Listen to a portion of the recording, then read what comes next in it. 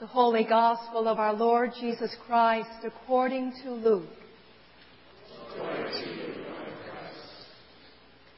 The Lord appointed 70 others and sent them on ahead of him in pairs to every town and place where he himself intended to go. He said to them, "The harvest is plentiful, but the laborers are few. Therefore ask the Lord of the harvest to send out laborers into his harvest. Go on your way. See, I am sending you out like lambs into the midst of wolves. Carry no purse, no bag, no sandals, and greet no one on the road. Whatever house you enter, first say, 'Peace to this house.' And if anyone is there who shares in peace, your peace will rest on that person. But if not, it will return to you. Remain in the same house, eating and drinking whatever they provide, for the laborer deserves to be paid. Do not move about from house to house. Whenever you enter a town and its people welcome you, eat what is set before you. Cure the sick who are there and say to them, 'The kingdom of God has come near to you.'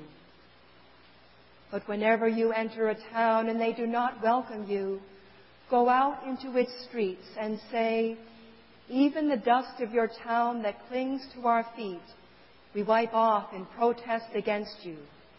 Yet know this, the kingdom of God has come near.' Whoever listens to you listens to me, and whoever rejects you rejects me, and whoever rejects me rejects the one who sent me." The 70 returned with joy, saying, "Lord, in your name even the demons submit to us." He said to them, "I watched Satan fall from heaven like a flash of lightning.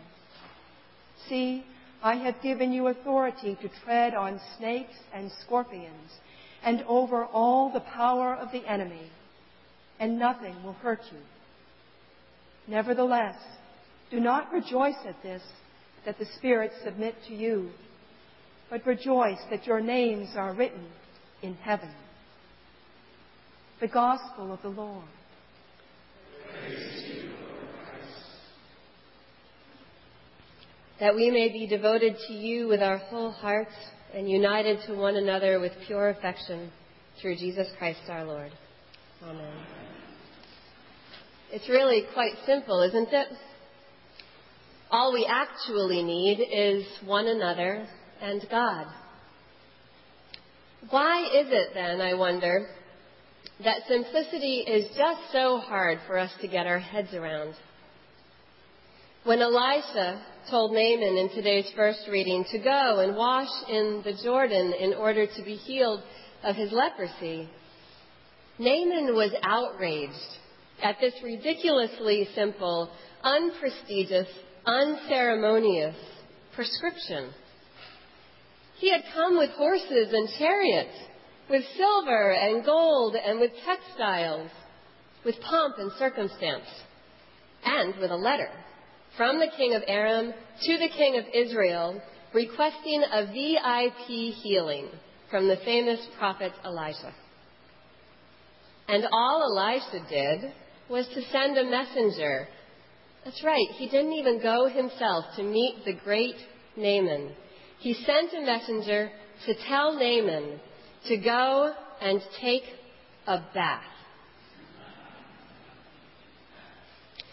In today's gospel, Jesus sends out 70 disciples in pairs to go ahead of him and let the people know one simple thing, that the kingdom of God was coming near to them.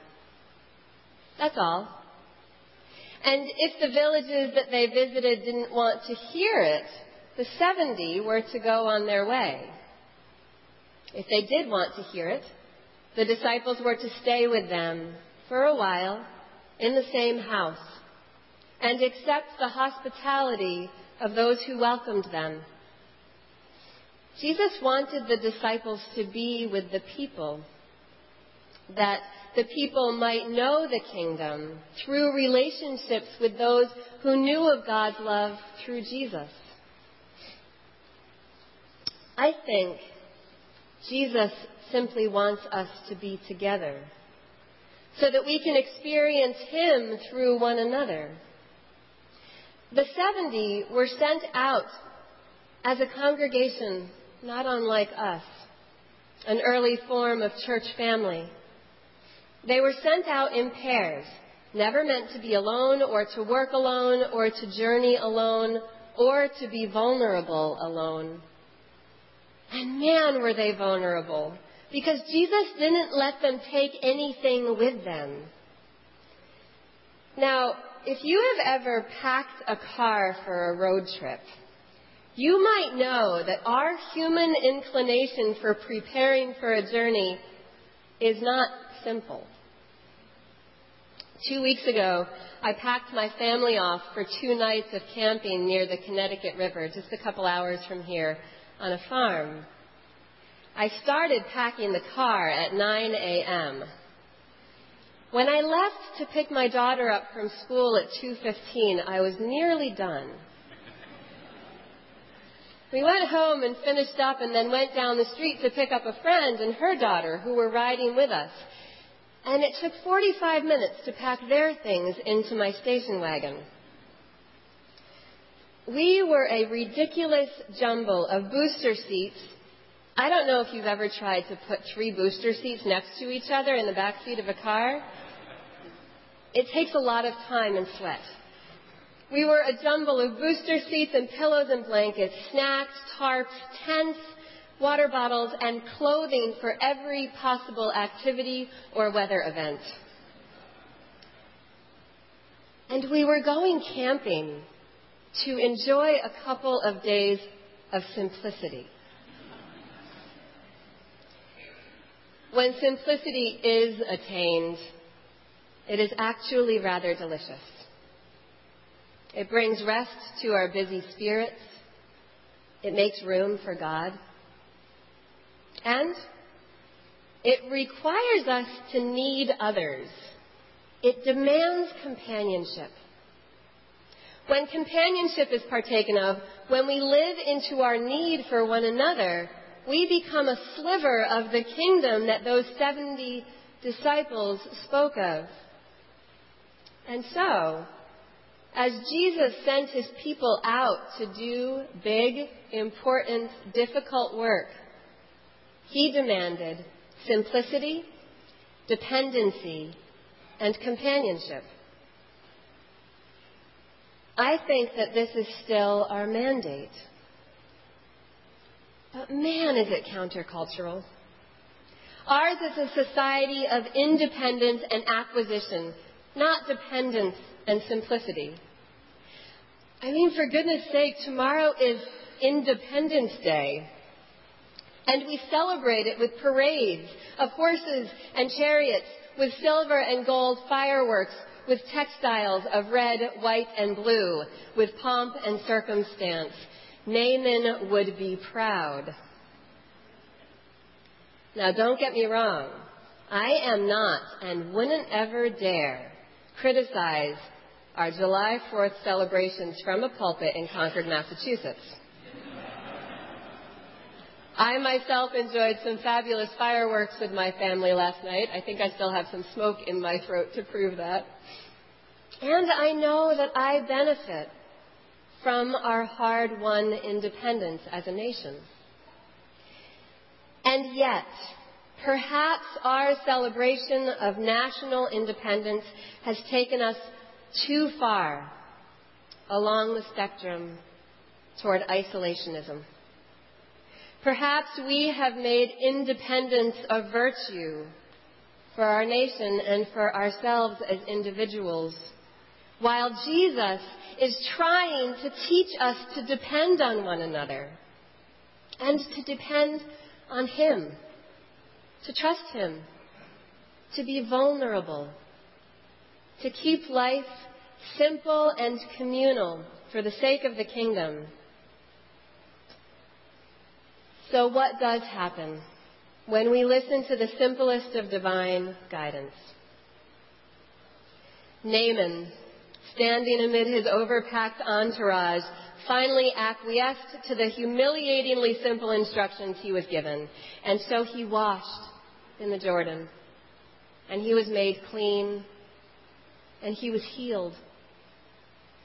The 70 went out 2 by 2, materially ill-equipped and vulnerable, and they had a successful journey, a collection of successful journeys, and they came back filled with joy.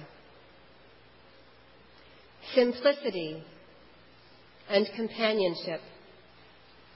These might be the 2 best concepts to hold today as we together welcome Sarah Connor as our interim rector. Sarah, on behalf of this congregation, I welcome you to Trinity Church. Sarah is simply here to companion us toward the calling of our next rector. She is someone that we can depend on. And I know that because our paths crossed when I was a seminarian, and I worked with her, and I know how dependable she is. We can depend on her, and Sarah, we are grateful for that. Sarah, we are simply here to worship God, and we're so glad that you're here to do that with us over this next period of time. For the most part, it's that simple. More complex things will, of course, arise because we are human.